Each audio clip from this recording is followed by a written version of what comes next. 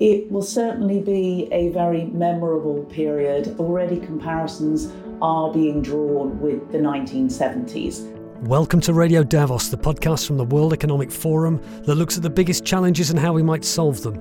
This week, what's going on with the global economy? As the world began to emerge from the pandemic, we were expecting some turbulence, but Russia's invasion of Ukraine has upset all predictions. We hear from the chief economist at a global bank. There is definitely going to be a slowdown, and some economies are already close to stagnation. Inflation is rising around the world faster than expected, presenting a challenge to central banks which are acting, but in the knowledge that they might not be able to do enough, and they could slow economies as populations face a cost of living squeeze. The questions central banks are asking themselves is how much will they have to slow demand and send inflation on a downward path? And what now is the risk of recession? Some countries are seeing it already, and millions of individuals whose spending power has been slashed feel they are too. For some people that have accumulated their savings, they can smooth their income. But we know for a lot of people that's not the same case. And for those people, this will be feeling like something of a recession already. Subscribe to Radio Davos wherever you get your podcasts, leave us a rating and a review, and join us on the World Economic Forum Podcast Club on Facebook. I'm Robin Pomeroy at the World Economic Forum, and as we approach the forum's annual meeting in Davos, this is Radio Davos.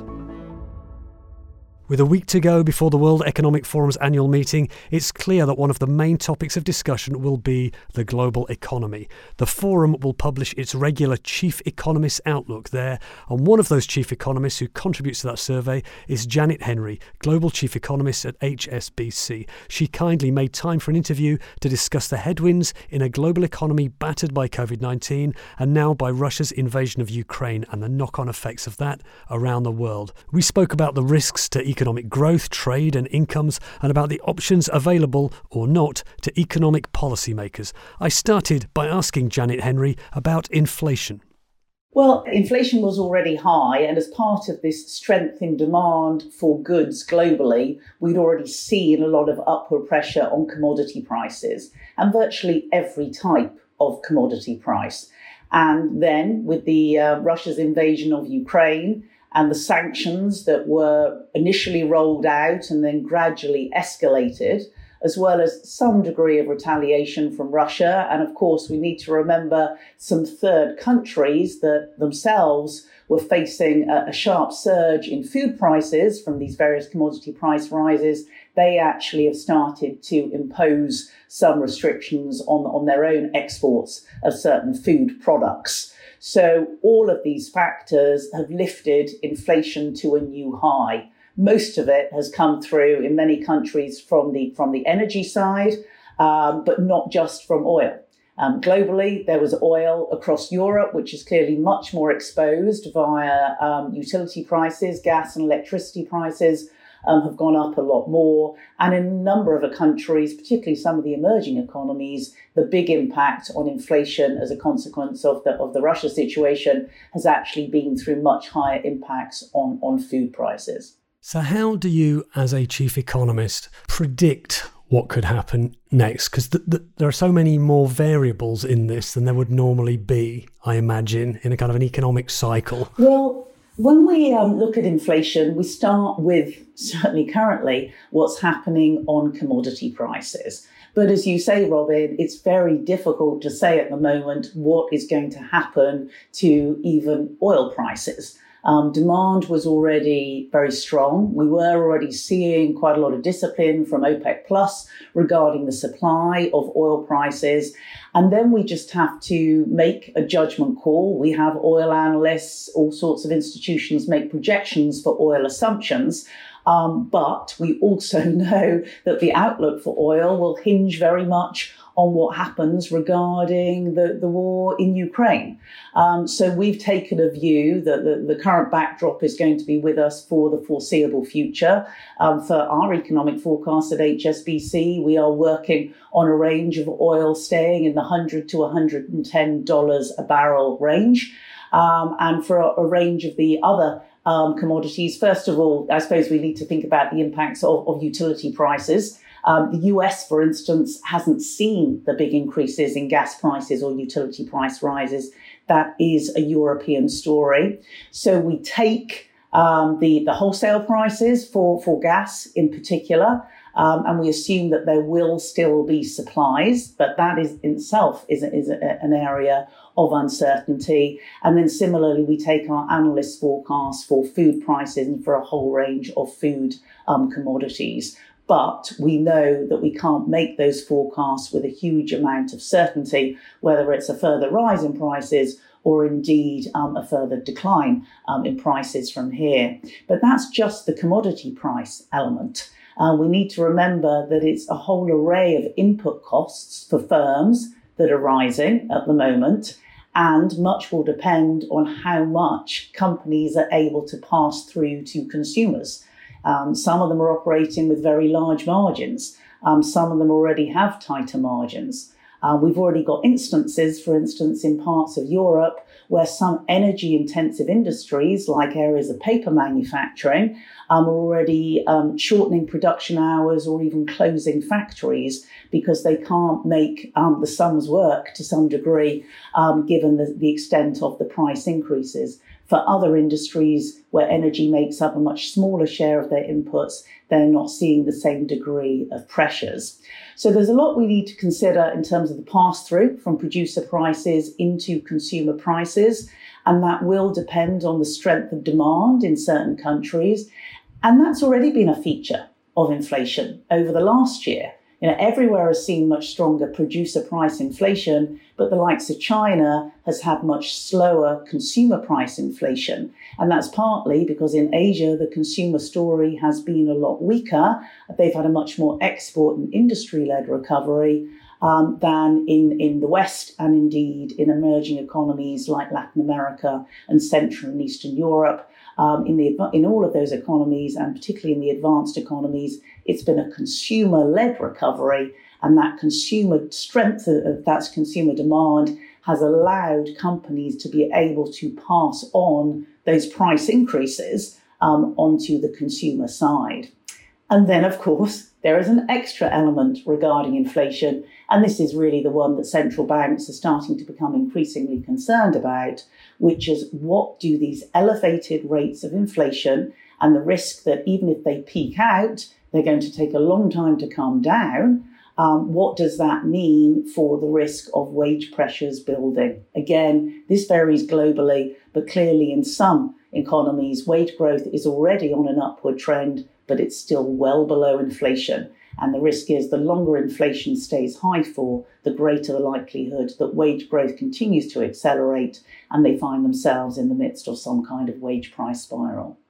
So let's look at the policy options then. Central banks have certain policies they can put in place, but it seems to be with these extraordinary circumstances right now, maybe the policy levers that might have worked in a normal inflationary period might not work so well now. Is that the case?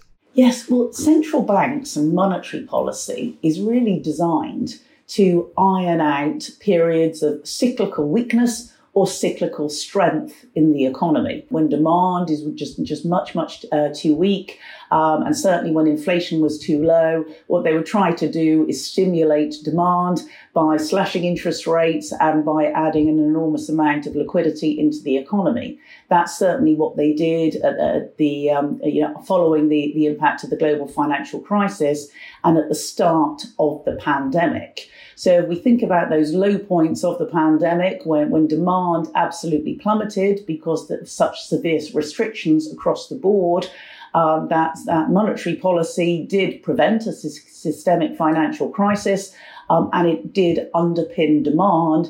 And remember, it also allowed governments to be able to undertake a lot of borrowing and to support the economy through fiscal policy. Now it's a very different situation when a lot of the pressures on inflation are not just driven by the demand side, but by the supply side. So when you've got such severe supply constraints, the questions central banks are asking themselves is how much will they have to slow demand in order to limit inflation rising and send inflation back down on a downward path. And a lot of that is really the open question. How much will they have to slow demand? How much of a sacrifice in growth will they have to pay in order to lower inflation? But also, given the huge amount of uncertainty on the supply side that central banks are facing themselves, the biggest issue at the moment is maintaining their credibility. We need to remember for the last 3 decades, inflation expectations have been really anchored around that 2% kind of level in most of the advanced economies. It had gone a bit too low. Before the pandemic started, they were thinking about how do they shock inflations a little bit higher, at least back towards that 2% level, maybe slightly above. And now they fear their credibility in the other direction. How are they going to re-anchor inflation expectations back down to that 2% level, even if all of these supply challenges mean that it's going to take somewhat longer in order to get that inflation back down? But there's only so much central banks can do in this world other than try to maintain their credibility regarding their willingness to take whatever necessary action is required to maintain relatively low and stable inflation. And if they were to increase interest rates by a long way, the usual repercussion of that is, as you said, a slowdown in economic growth. Presumably that's something they want to avoid in most parts of the world. How do you assess the risk now for growth slowing down to dangerous levels or of recession? Is that a genuine risk around the world? There have already been some recessions in the world.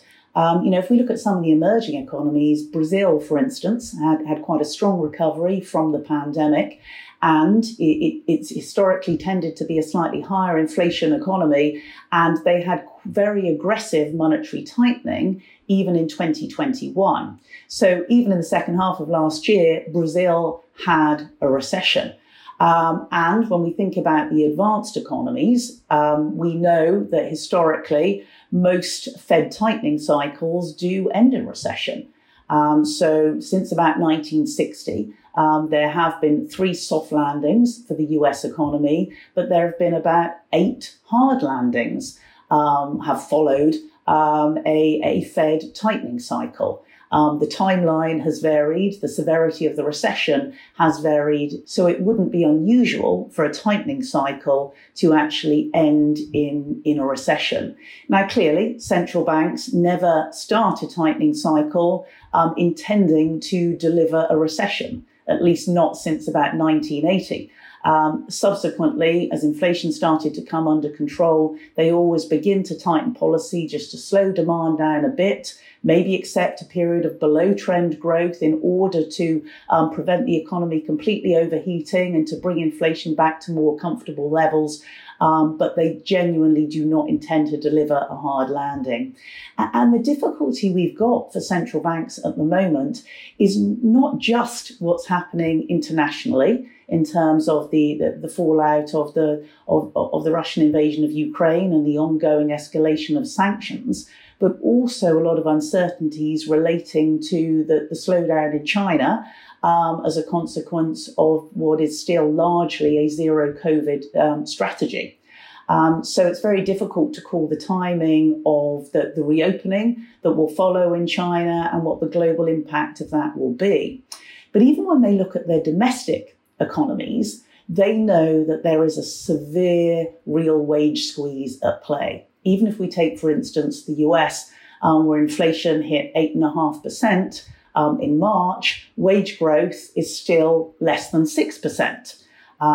Even if the Fed considers that to be too high. So in any normal world, if it's a real wage squeeze of 2.5% or more, and actually we think the squeeze on real incomes in the UK will be more like 4% this year. In the euro area, it might be about 2%. In any normal world, without a doubt, you would be getting a significant consumer recession in this world. What does that actually mean, a squeeze of 4% on real incomes? That means someone has 4% less income to spend than they had before that. Absolutely. Our forecast for the UK economy this year is that on average, inflation will be over 8% for the rest of the year. In fact, the Bank of England recently announced that it would hit 10% in the final quarter of this year.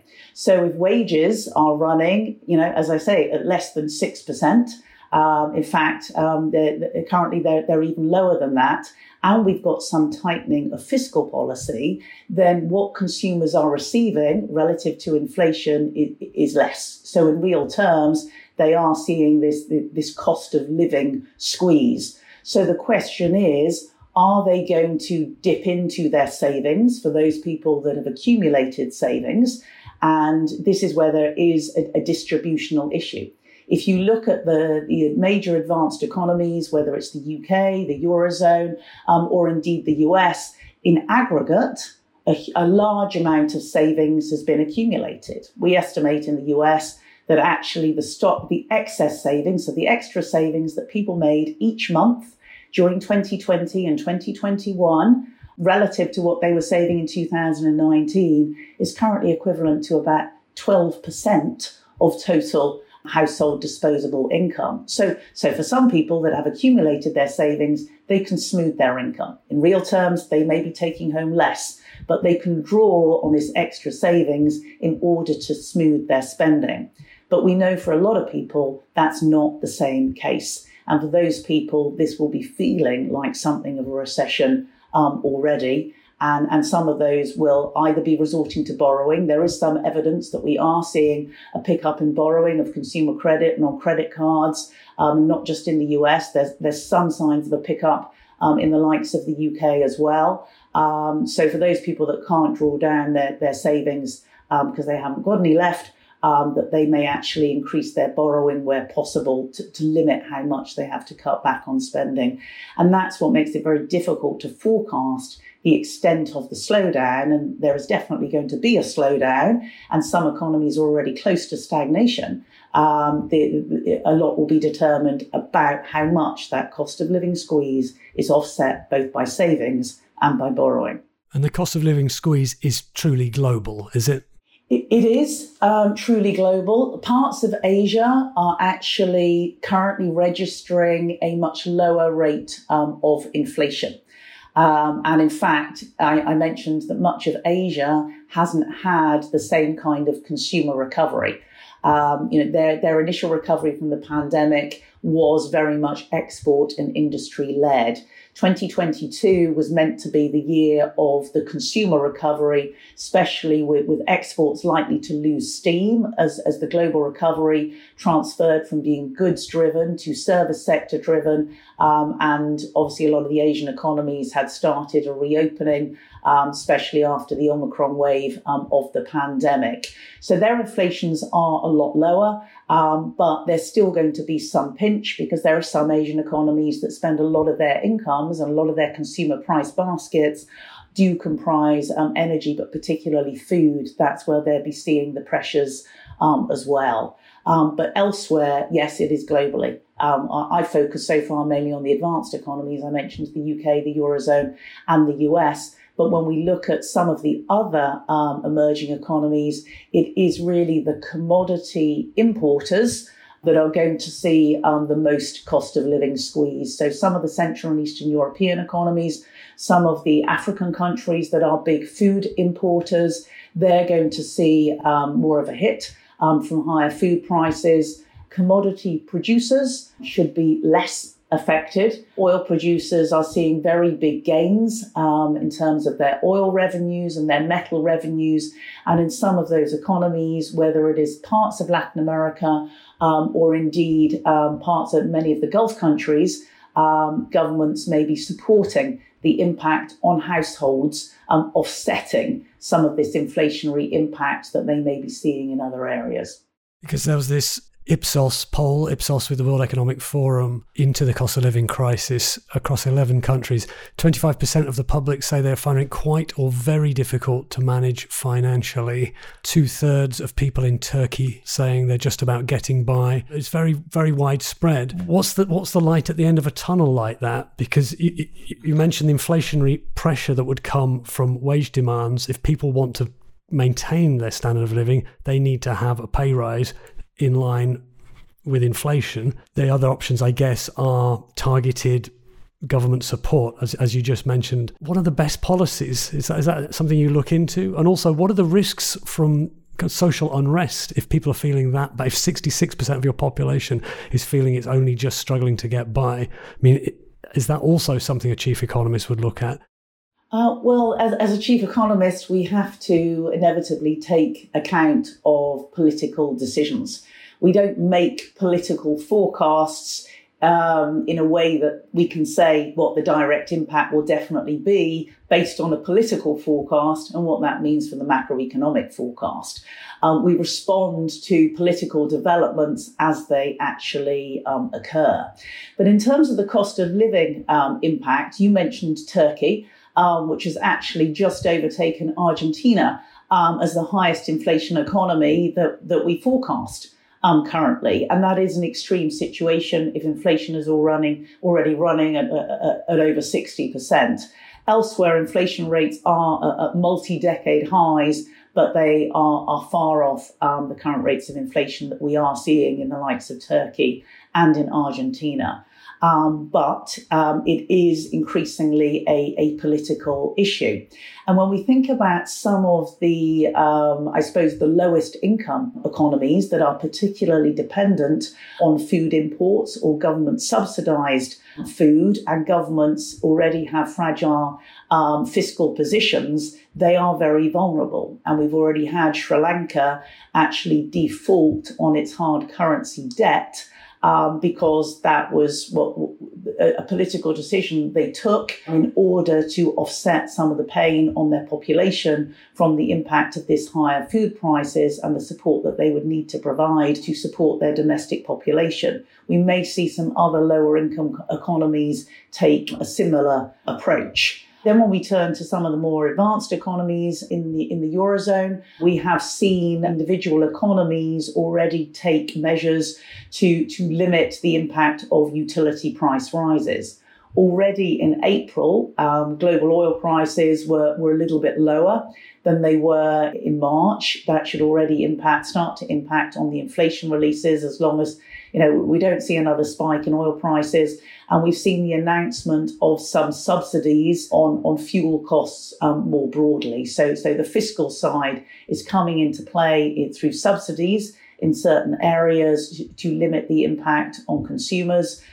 Somewhere like the UK, the Chancellor had initially hoped, I suppose, that oil prices would be lower later in the year and the rise in wholesale gas prices would be lower later in the year. So had initially announced a programme that would require some of the initial support to be offset later in the year. Now, given the current political backdrop or geopolitical backdrop and the current rate of wholesale gas prices, we may just find ourselves later in the year, the government actually having to announce further subsidies in the face of growing need to support some of the lower income parts of the population. But currently, and it's in the Bank of England forecast, those extra utility price rises that are going to be happening in October, the Bank of England expects it to lift inflation above 10% in the absence of any additional government support. As of now, what are the big things you'll be looking out for that might change your calculations for the economic outlook? Are there big things coming up on the horizon that you'll be waiting to see? There is plenty to focus on in the coming months.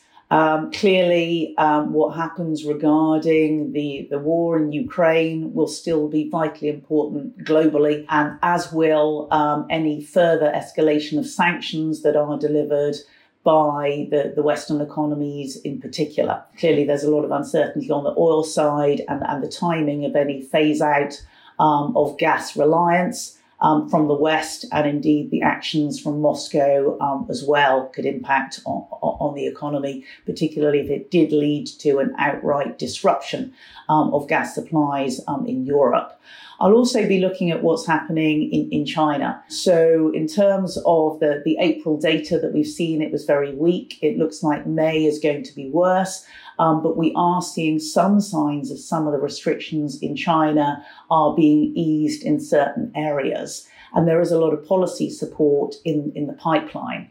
So if China's able to reopen and the second quarter does prove to be the worst of the China activity data, we should be seeing some signs of stabilization thereafter, given the degree of policy support that's happening. But if Omicron was to evolve further into a new variant or to spread further around the nation, then clearly that could also pose some downside risks to growth for later in the year. That too will impact globally, both on the supply side in terms of disruptions, as well as the demand side for the rest of the world, given that China is still a vitally important export destination for nearly every economy around the world.